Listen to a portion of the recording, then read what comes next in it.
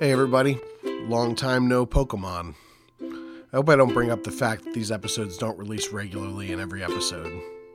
Between the Hollywood strike making some podcasts harder to record and general burnout, I haven't posted much lately, and I figured maybe I could show proof of life by doing an episode of Beyond Bulbasaur. Also, just FYI, COVID is still a thing, and I'm fighting it right now. It sucks. Scyther is arguably one of the hardest Pokemon to catch in Gen 1. He's exclusive to the Safari Zone, and along with Kangaskhan, Tauros, and a few others, I've always thought of him as sort of an end boss for completing the original Pokedex. He's also a red version exclusive with Pinsir as his blue equivalent. Sorry, Pinsir, but Scyther is much cooler. Sometimes there's discussion to have, but not here. I've always liked the Safari Zone. I kind of wish that Game Freak would have continued to develop it rather than some of their other mini games that popped up in later versions, most of which I'm not a fan of.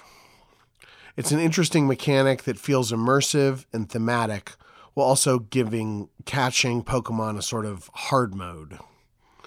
And if you can't get the hang of it, you can always surf off the coast of Cinnabar Island and catch what you need there. The biggest issue with the Safari Zone is where it falls in the game. Gen 1 really opens up as a game after Rock Tunnel with Lavender Town, Celadon City, the Snorlaxes, and the whole Team Rocket subplot, slowly but surely making the whole map accessible.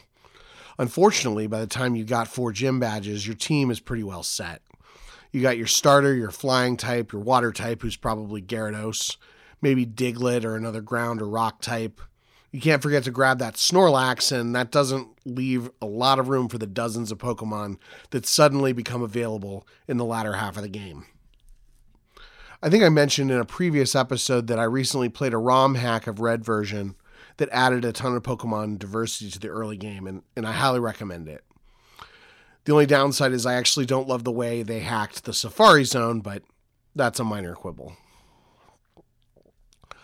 Of course, Scyther gained an evolution in Gen 2 with Scyther, who evolves on trade when holding the metal coat. I was a bigger fan of Steelix back in the day, so that's who I opted to evolve with the coat. But there's no need to evolve Scyther. He's got the same base stat total as Scyther and can learn some pretty sweet moves like Fury Cutter, which gets stronger every time it hits.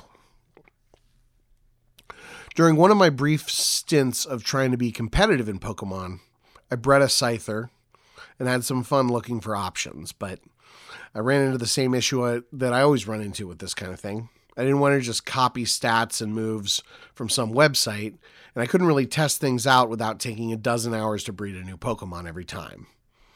If memory serves, this was even Gen 5, where breeding was even more intense than it is now, or at least that's my guess. I haven't tried to play competitively since Gen 6, where I spent 200 hours during one of the most depressing periods of my life, breeding the perfect team, only to get completely wiped out every time I tried to join a tournament.